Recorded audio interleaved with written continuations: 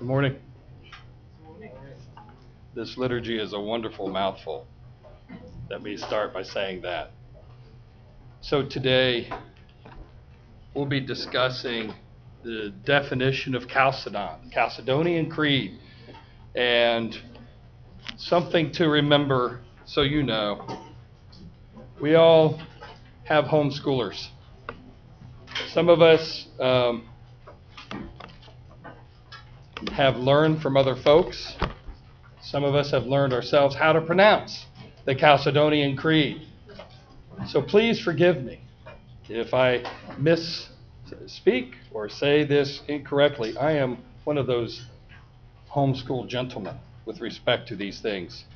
But it's a privilege this morning to talk with you about this as we transition from our prior study. These next couple of weeks, we'll be talking with you about the Chalcedonian Creed and what is it. So first I'll read it again. It's also a mouthful. So take a moment, rest as I read these words to you, and then we'll discuss the meaning behind these. Okay, so here we are.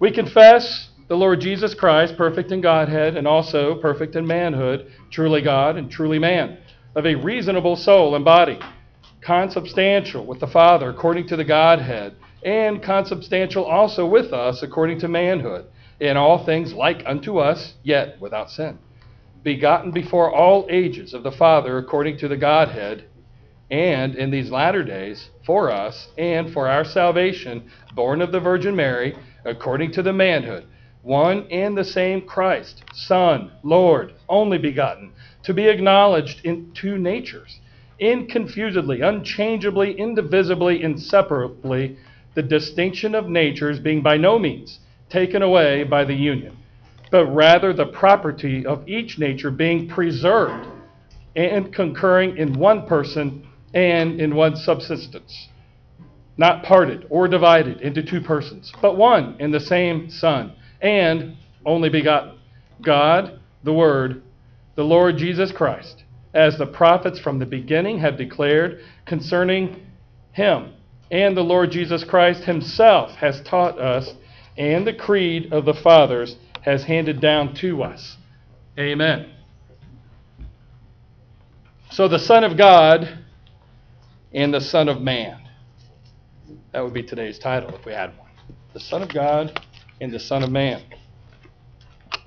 This Son of God and Son of Man is one person who we call Jesus the Christ.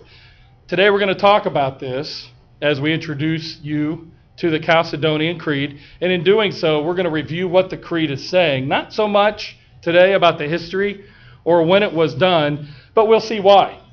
Most importantly, we're going to come to the important conclusion or purpose for which it was produced, that the sacrifice of Jesus, the Messiah, was fully sufficient.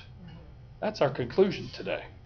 In other words, we can say that he has properly died for our sins. That's important. So we're going to introduce a term today that some of us have heard, but the term is hypostatic union. I pause for effect. What is this? What is hypostatic union? Well, I'm going to talk about that for a minute, but I'm going to give an example first.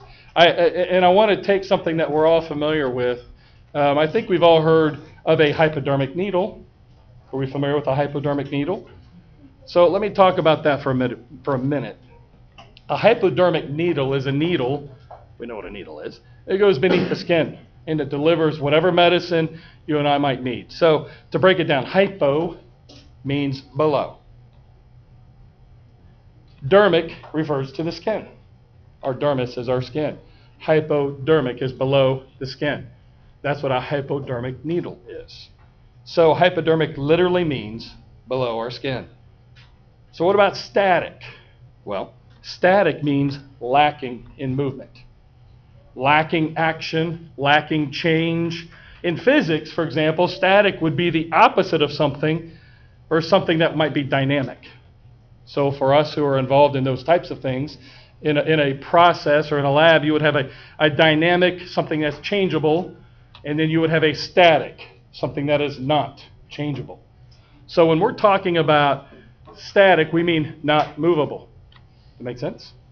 So hypostatic means something that is down deep and immovable. That make sense? Down deep and immovable. So hypostatic reunion, when referring to Christ, is this. This union refers to the combination of the divine nature and human nature, both in full, and it's a union, the single person of Christ. So this creed refers to him being both fully man and fully God. And he is one person. This union is deep and immovable. So I'm going to say this. The reason for that is I can say he has rightly and properly died for our sins. That's why that's important. We'll get to that. What does that mean, that he rightly and properly died for our sins? That's the point of today's message. So we're going to ask the question, was Jesus a real man? Someone who could feel pain. Someone who could get hungry. Someone who could feel sad. Someone who could become scared. Was Jesus really God in the flesh? Someone who had supernatural knowledge. Somebody who would perform miracles, supernatural feats. Somebody who could heal people. Do something like turn water into wine. Okay, I do get it. Yes.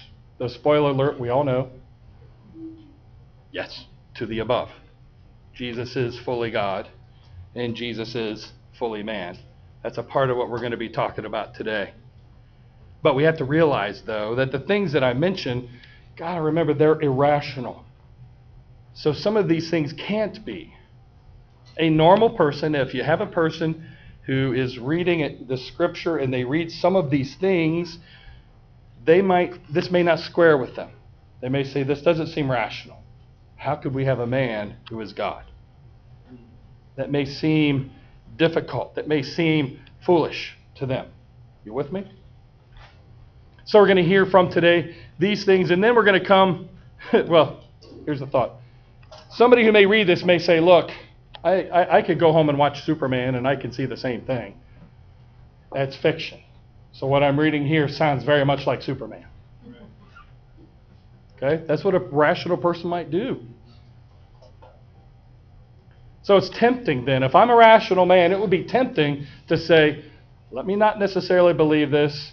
Let me just make a change or two to what I'm reading here so that it makes more sense. And I'm doing everybody a favor when I make these changes because it's more sensible to do that. Now, I know we've talked about this before with creeds. Creeds, in a sense, try to keep us from doing these types of things. Okay? Scripture, obviously, is deep, and it is concrete. It does not move. We know that. Let's just make sure that we know that. So that's a part of today's study. So it's tempting for a rational person to want to make changes, even things in the Bible. So most importantly, as we do this, as we talk about this, as we talk about this hypostatic union, I was about to give a different word that would make no sense at all. We're not talking about Superman on TV. We're not doing that. We're actually talking about a real person. We're not talking about a person who's been adjusted in Scripture, somebody who scribbles something out and rewrites something, a historian who may water down the Word of God and make something quote-unquote more rational. We're not talking about that Jesus. We're talking about the real one, the one who can properly die for our sins, that one.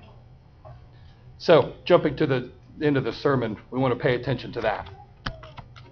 And if I'm doing that, I'm saying again, he has properly died for your and my sin. We can say something else also of enormous importance when we say that. If he rightly and properly died for our sins, check this out. He also raised from the dead. He actually raised from the dead. So I know these phrases can be some big hitters when it comes to making theological statements or making statements that relate to you and me with respect to our relationships with God. But that's what today's message is about. Okay? So let's pray. Lord, we are here today, this morning, gathered, and we're so glad to be able to read your word. And we're so glad to be able to pick up, as best we can, this understanding, or maybe better, this apprehension of who you are. God, you are so big, it is hard to understand in full. It's really hard to understand in part how great you are. But we can read your word. We have your Spirit within us, and we can touch today the truth of your word. And so I pray that you would do that as we hear this message. And I pray this in Jesus' name. Amen. Amen. So we're going to pull from varying parts of Scripture today, but I want to place a strong frame around what we read today. I know in my family we talk about a picture. A frame actually will change, many times will change even the look of that picture. You know what I mean when I say that? You have a picture and you place one kind of frame around it. It gives a picture a particular look, but change the frame. Right. It's the same picture, but it has a different look. You know what I'm saying? So today what I want us to do is keep our frame in mind as we talk about a picture. So the frame today that I'm wanting us to kind of keep in the back of our heads throughout today is coming out of the Gospel of John. So I'm going to read John 1 through 5, and then I'm going to jump to 10 through 15. Okay? So that's what I'm going to do now as we think about our frame. So let's stand, please, for the reading of this word. I promise this will be the last time you stand for a little while. All right, hear the word of the Lord. In the beginning was the Word, and the Word was with God, and the Word was God. He was in the beginning with God. All things were made through him, and without him nothing was made that was made. In him was life, and the life was the light of men. And the light shines in the darkness, and the darkness did not comprehend it. He was in the world, and the world was made through him, and the world did not know him. He came to his own, and his own did not receive him. But as many as received him, to them he gave the right to become children of God, to those who believe in his name, who were born not of blood, nor of will of the flesh, nor of the will of man, but of God. And the Word became flesh and dwelt among us, and we beheld his glory, and the glory as of the only begotten of the Father, full of grace and truth. John bore witness of him, and cried out, saying, This was he of whom I said, He who comes after me is preferred before me, for he was before me. Okay, please be seated. This is the word of the Lord. Amen.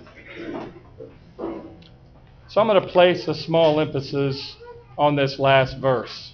Okay, so if you've got a frame, picture a neat little piece within that frame. I want to repeat John. John bore witness of him and cried out, saying, This was he of whom I said, He who comes after me is preferred before me, for he was before me. I've completed our frame. John pointed to a man, a guy, a person who would have walked just like you and me. Remember in Philippians chapter 2, verse 7, the Bible says of Jesus that he made himself of nothing, taking the form of a servant, being born in the likeness of men. He was a guy. Picture a regular guy. He was made in that guy's likeness, not necessarily exactly. You're not going to look and see a person and go, yes, he looks like that man. He's not a twin of anybody, but he was born and made in the likeness of man. I wonder sometimes, though, what that likeness is. Kind of picture somebody really tall and muscular and, whatever. But he was made in the likeness of man. Picture a regular guy. So what did he call himself? One of the titles Jesus gave himself was very frequently, he called himself the Son of Man. So we're going to take a few minutes and look at this man. We're going to talk about the man for a moment, this regular guy, Jesus. So let's talk about some qualities of a man. Number one, actually not number one, just one of the qualities. He got thirsty. He was a man, he got thirsty. In John 19:28, he said, and I quote, "I thirst." He got thirsty. He got tired. In John 4:6, says that Jesus was tired from walking, and before meeting the Samaritan woman at Jacob's well, if you recall, he had this conversation with this woman at the well. He sat down to rest. Well, the quote says this in John chapter 4. It says, "Jacob's well was there as Jesus, wearied as he was from his journey, was sitting beside the well." His body became weary. He got hungry. The Bible records after his 40-day and night fast, he was hungry. Keep in mind, if this were me, it would be a 40-minute, 40-second fast. I would be hungry. He was hungry after 40 days and 40 nights.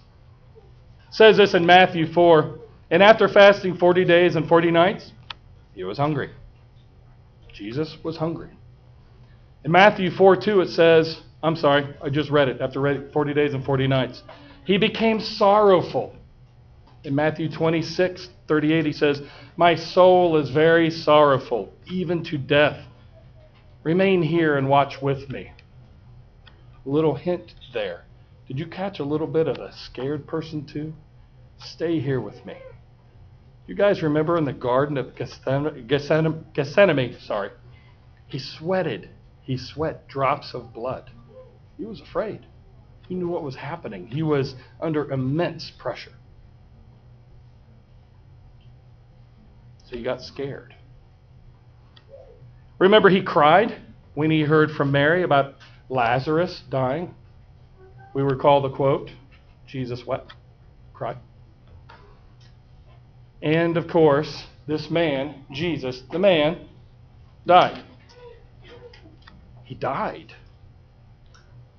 Every man and woman in this room will one day face this. So in Jesus' case, he was killed. We all know the story. This man died. He was fully 100% a man. If we were to write a biography about this man and just pretended or simply ignored the fact that he was also God in the flesh, we'd have a lot of relatable elements to his life. If you think about it, if you were to read the humanity of Jesus, and if we were to literally point that out and write a book or a biography of that, we would probably be talking about a man, a guy. I mean, well, not probably, we would in fact be talking about a man, a person who got scared, a person who feared, a person who was hungry, a person who was tired. Now, this person would have a lot of love in him. He would have a lot of conversation in him. Of course, these are all things that we would see in the man of Jesus. What I want us to do is I want us to know that if we look at the man, he will be very relatable. That's kind of what I'm trying to get to. This person that we're talking about is relatable to you and me. That's important to know. As we develop our relationship with him, he's relatable. Does that make sense?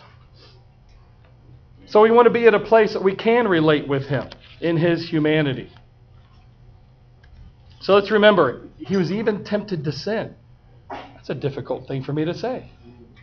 Jesus was tempted to sin. Hebrews chapter 4 said so. Verses 14 to 15 says this, "Seeing that we have a great high priest who has passed through the heavens, Jesus, the Son of God, let's hold fast our confession, for we do not have a high priest who cannot sympathize with our weaknesses, but he was in all points tempted as we are, yet without sin." So, we need to know that it's very important to realize that our relating to him, or put it another way, our relationship with him is very personal. A little bit of a pun there. As we think of the person of Jesus, our relationship is personal. The pun is intended. I actually have that in my note. This pun is intended. We are relating with this person, Jesus. Okay, so back to our biography for a moment that I was talking about. So if we intended to be factual about this man, we're going to have to do something else. We're going to have to become unrealistic for a moment. So you're going to have to bear with me. I'm about to become unrealistic in this next component of today's message. We're going to have to abandon some logic, maybe abandon our somewhat unchangeable belief in our normal five senses. Or put another way, our static belief. Remember, something that's unchangeable is called static. So why are we going to need to do this? Well, because Jesus is not just the Son of Man. The simple truth and fact is that Jesus is also the Son of God. So now let's abandon our senses. Let's read some facts, though. I'm going to read in John 1:1. It says this, that Jesus is God. It says, we just read it a minute ago. In the beginning was the Word, and the Word was with God, and the Word was God. Jesus is God. Now, let's know that Jesus himself said he was God. John 10:30, Jesus said, I and the Father are one. But don't just take him at his word. God the Father says that Jesus is God. In Hebrews 1:8, God the Father speaks of the Son, and he says this, of the Son he says, God the Father says, your throne, O God, is forever and ever. That was a section where we were talking about the supremacy, or Hebrews is talking about the supremacy of Christ, even with relationship to the angels. He was letting us know, the apostle here was letting us know that Jesus, by the Father, is called God. Man, if you ever want a credential, if you want a reference check, how about God the Father? So in order to take care of these misunderstandings, let's think for a moment. The folks of the day, were they picking this up? Is there a chance that maybe somebody came in and made an alteration so that today we may read this, but his contemporaries maybe heard something else? Do you think that's possible? Well, let's take a moment and read what the folks of the day said about him. In John 10:30, right after Jesus said that he was one with the Father, there was no misunderstanding with what he was saying. These guys weren't just hearing him say this and then, oh, okay, you and he are one. They understood the implication. So what did they do? Well, in John 10:30-33, it says, the Jews picked up stones, again, to stone him. Jesus answered them, I've shown you many good works from the Father. Of which of them are you going to stone me? The Jews answered him, it's not for a good work that we are going to stone you, but for blasphemy, because you, being a man, make yourself God. That's what they said. They understood what Jesus was saying. So what I'm saying is, as we read this and we hear that Jesus is God, we're actually not misunderstanding what the Bible's saying. Your rationality or my rationality is being challenged by the Word of God. Does that make sense, what I'm saying? So, the Bible, God the Father, and Jesus all confirm that this person, Jesus, is in fact God Almighty. That's just the word part. There's actually more to this. They saw it, they recorded it in this book. There's no mistake. Now, what the Bible also discusses is that Jesus performed a number of miracles. So let's talk about just a couple of them. John chapter 2. Truth is, Jesus actually did turn water to wine. Okay? That was actually a miracle. He did not take old squashed up grapes and put them in this vat and had it, quote unquote, ready for men to pour water in so that these old squashed grapes could get mixed in with the water, and they stirred it, and all of a sudden it was kind of like wine. It was watery grape juice, or it was watery old wine. Nope, it was actually real wine. But it wasn't just wine, as recorded. It was good wine. There was no mistake here. It was the real thing. Jesus made really wine. It was a miracle. John chapter 4, Jesus healed a nobleman's son. He healed somebody. He said to the man who was scared that his son would die, right around John 4, right around verse 50, he said, go your way, your son lives. This man went to Jesus and said, I'm afraid my son is going to die. And they weren't close to his son. They were away from his son, and Jesus told him, go, your son is fine. They actually confirmed it later in that area or that section of the Bible. They checked at a later time and said, hey, at what time did your son get better? And they matched up the times with Jesus saying, go, your son is well. They matched up and said, that's when he became better. Isn't that kind of neat? So Jesus, from some other place, healed somebody over yonder that way. He does that today. To some degree. He uses his word. So anyway, he did that. Jesus healed a blind man. There's a man who was blind. John chapter 9. Speaking of kind of a stage, kind of an interesting thing. There was a section where people would lay around. And we may have talked about this before. This may have been talked about before. And an angel would come, and then the first person who would touch that would be healed. You guys recall that? Well, let's talk about this blind man, John chapter 9. It says, as Jesus passed by, he saw a man who was blind from birth. And his disciples asked him, saying, Rabbi, who sinned, this man or his parents, that he was born blind? I'm going to take a pause. Does that sound familiar with what happens today? There's something that didn't happen well, or there's something that feels like a bad consequence. And of course, what do people do? What do we do? We're tempted to say, who sinned? Who made the mistake? Because this is a consequence, and we reap what we sow. Here's a man who's blind, so somebody must have sinned that made God strike this man with blindness. Does that make, you're following me with that logic? Do you guys know that happens today? Do you know that in many ways, sometimes subtle or sometimes very obvious, we do that? Anybody ever experience persecution and say, I did something wrong? Or somebody else did something wrong because I'm experiencing this. And because I'm experiencing this, I need to go back in my mind and I need to review my life and I need to find out what was it that I did wrong. Or what was it that they did wrong, because here's this consequence. Now don't get me wrong, there are consequences. We do reap what we sow. That is the truth. The Bible teaches that. But here is an example of a blind man. What did he do wrong? Well, maybe nothing, because he was blind from birth. Oh, well, it had to be his parents. What did his parents do wrong? Or what did his grandparents do wrong? That's what this said. Rabbi, who sinned? This man or his parents? That he was born blind. Kind of a weird question. The man was born blind. What could he have possibly done wrong? That's not necessarily sensible either. But nonetheless, Jesus gave him an answer. Neither this man nor his parents sinned, but that the works of God should be revealed in him. I must work the works of him who sent me while it is day. The night is coming when no one can work. As long as I am in the world, I am the light of the world.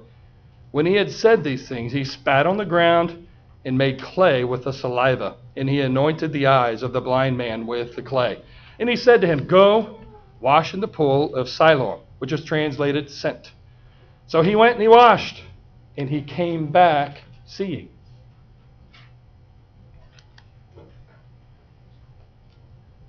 I'm not going to spit in any ground, just so you know. Jesus is the one who did that, and he gave this demonstration for these people. We do need to know something. He could have, if he wanted, he could have said, you're healed. And his eyes could have popped, right? The young man we just read about, he was nowhere near. He said, your son is fine. He didn't spit on the ground and say, hey, have him go mash this on his temple. He didn't say that. He just said he's healed. In a way, this man, and I'm not saying, this is not, please don't take this as theology. Take this as, man, I'm a dad, I'm a man, I'm a guy. I read this and I think the love of God, the grace of God, gave this man an opportunity to participate in this. Wasn't that gracious of God to give the man? He said, here, take this, and then go wash. And this man had something that he could do. Did he need that? No. Did he need that for his sight? No. Jesus could have healed him, but Jesus gave him that opportunity. So he went and he came back. He washed, and he came back seeing. Lots of examples that we can turn to. In fact, John, the gospel writer, said the actual works of Jesus are so vast. I'm going to quote John 21 here. He said, suppose that even the world itself could not contain the books that should be written. Talking about Jesus. That the entire planet, the whole world, wouldn't be able to contain these works. Now that is not necessarily a statement of humanity. Right? That's kind of more of a statement of his divinity. Of his divine nature. Because truth be known, if we were to try and write about Jesus, the Son of God, yeah, that'd be pretty massive. That writing would be pretty massive. So to summarize, we could run out of time if we were to talk about all of those things that Jesus said. So let me review just for a moment these claims. Jesus is actually God Almighty. He clearly said he was God. He's called the Son of God. He created all things as described in John. He performed miracles, some of which we reviewed here.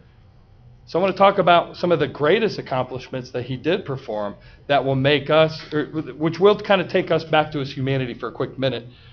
Because remember, he died. As a man, he died. He literally died. But what happened next? Of course, we know what happened next. But I want to place this frame again. Let's think about this frame for a moment for this story. And I want us to pull the gravity of what happens here. He was killed. He was buried in a grave. Gone. Dead. Not mostly dead. Dead. Gone. His heart was not beating. His body was limp. His lungs were probably, quote unquote, out of place. Probably were sinking because of the gravity within his lifeless body. He was dead. But on the third day, he was not dead. On the third day, he was alive. Story upon story that's been recorded by multitudes confirm this. They saw it. They saw Jesus was alive. They saw him alive. And when they did, they responded just like they should have. Give an example of Thomas. When Jesus came, what did Thomas do? When Jesus said, here, put your hands in the wounds of the crucifixion of when he was killed. Put your hands here. What did Thomas say? My Lord and my God. You got to know, this gives me goosebumps when I think about what Thomas said. He got it. He was apprehending something. He got it right. Jesus is God.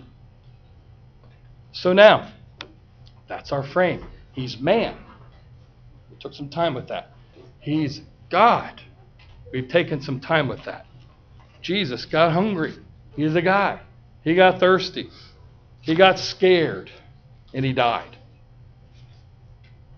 But he's God. He claimed it. The Father said it. The Bible says it. He performed miracles. He told the future. He knew the past. He rose from the dead and is alive. God, man. But he is one person as well. There were not two people. There were not twins. There wasn't a man, Jesus, who had a twin. The God portion of Jesus. There's probably would be a movie that could be made about a man and then about this person who is God, but that'd probably be a really bad movie. It'd be bad theology anyway. But there's a man, there's God, but yet one person. This one person was born of a virgin. He did live a sinless life. That is to say, he as a man lived here on earth and was tempted as a man to sin, but as God, he did not sin, as it wasn't in his divine nature. As a man, he died, but as God, he rose again. So don't let these commonly repeated phrases lose their meaning. We say it a lot. We say it a lot. But let's make this observation for this picture, and let's become settled, if we will, on these facts. Remember last week our teaching, there's a teaching out of 1 Peter involving, among other things, becoming more settled. Do you remember that? When we have something strong and concrete, we can become more settled in it. We can trust it. We can rest in it. You with me? No need to feel unsettled or feel the need to move around. Stay with me, I'm going somewhere. So remember earlier in this message, the temptation to make things because of the outlandishness, quote unquote, of this message, or the craziness or irrationality of believing some of these claims. It's hard to want to believe that these types of claims are there, and we may want to adjust something maybe that makes us a little bit more comfortable. But what I'm saying is we're really not more comfortable when we do that. We are actually more comfortable when we know the truth of Scripture and we realize that Jesus truly is the Christ. You have to take me on faith for a minute. Why is that more comfortable? I'm going to share why that's more comfortable. I have it in my notes. Because he made claims also about you and me. He made claims, but he also made them about you and me. What did he say about you and me?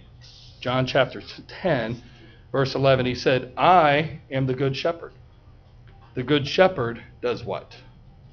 He lays down his life. For whom? For his sheep. He made a claim.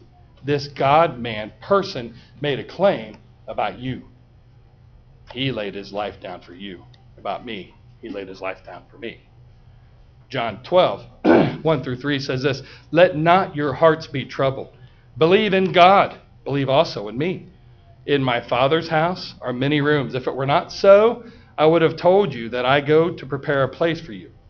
And if I go and prepare a place for you, I will come again and will take you to myself, and where I am, you may be also. He didn't die as a half human, guys. He actually died as a full representative of mankind. He didn't cheat by being God here. He properly died for you and for me. He was the full propitiation of our sins, as settled in 1 John 2:2. Justice has been served. Our elder brother, the man, Jesus, died for us. So be settled. Be at peace.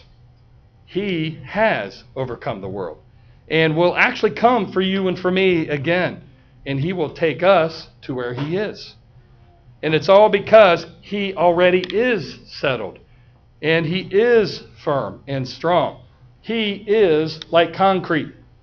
He won't be moved. He is with the Father. He is God. He has called you and me, his fellow brothers and sisters, to be with him. We will join him in this deep, strong, immovable union. That sound familiar? Deep union. We're going to get to join him in this deep, unmovable union. We get to be settled. So today, for the first time, it's just being us, when we go to this table today, when we take these elements today, let's realize this, that we're a part of this union. Let's take this wine and this bread knowing that we join our big brother in an unshakable and deep union. We will be settled as well. We will find rest here. So together we taste and see that the Lord is good. He calls you and me to be at peace here. He won't let anyone else in. He says in Matthew 11:25, he says, I thank you, Father, Lord of heaven and earth, that you have hidden these things from the wise and prudent, maybe those that might want to change things around. He has hidden these things from the wise and the prudent and have revealed them to babes. Even so, the Father, for so it seemed good in your sight. All things have been delivered to me by my Father, and no one knows the Son except the Father. Nor does anyone know the Father except the Son, and the one to whom the Son wills to reveal him. That's you and me. That's you and me. What does he say to you and me? He says, come to me, all you who labor and are heavy laden, and I will do what? I will give you rest. That's you and me. Take my yoke upon you and learn from me.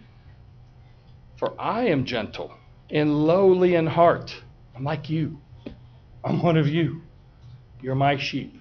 I'm your shepherd. You're my people. He said, take my yoke upon me and learn from me, for I am gentle and lowly in heart, and you will find rest for your souls. For my yoke is easy, and my burden is light. Nobody comes here but his people. No wrong thoughts come here, even those that sound reasonable to the wise and to the prudent. Those thoughts don't come. You and I get to be just like babes. We get to be like little ones. Look around and see some of our little ones who take comfort knowing that mom and dad who are in the front seat drive and they know where they're going, and the little guys are in the back. They're resting. They're relaxing. Actually, mine aren't necessarily resting. Mine are roughhousing, if I'm being honest. Mine are doing spit wads. I'm joking. Kinda. But mine have a lot of comfort knowing that mom and dad are in the front, that somebody's behind the wheel, they know where they're going. And mine are comforted knowing that they're safe in the back seat. You know what I'm saying? Our elder brother is in the driver's seat. Our elder brother's already gotten there. He's already driven there. He's gone somewhere. And guess what he's doing? He's coming back. And you know what he's going to do? He's going to say, hop in. Let's go. That's going to happen. Isn't that good? Isn't that good to know? Our Christ, Jesus, is our older brother.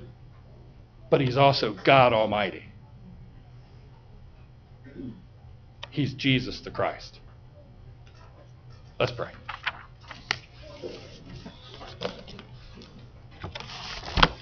God, it's so good to know these things. And I know sometimes it may be hard to hear, may be hard to understand, but God, we stand here and sit here today knowing that we can apprehend it. We know that you love us. You're our older brother.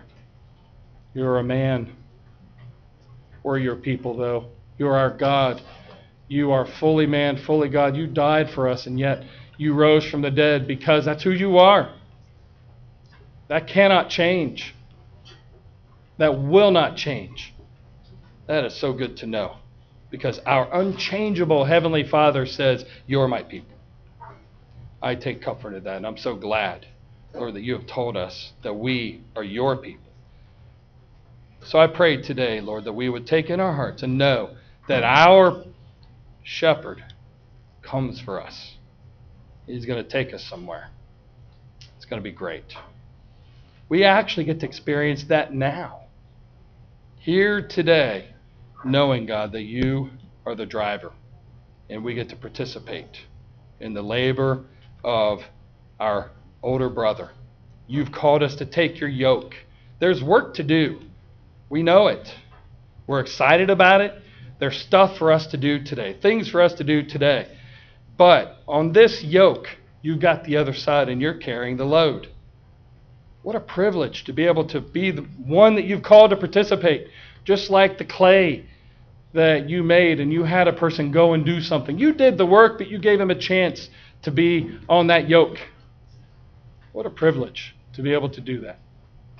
So I pray, God, that today we would know and be thankful and grow in that thankfulness, the privilege of taking the yoke of our older brother who is God Almighty, that we can take this and find rest. Such a great thing. Pray we would carry that all week long. And I pray that in Jesus' name. Amen. Amen.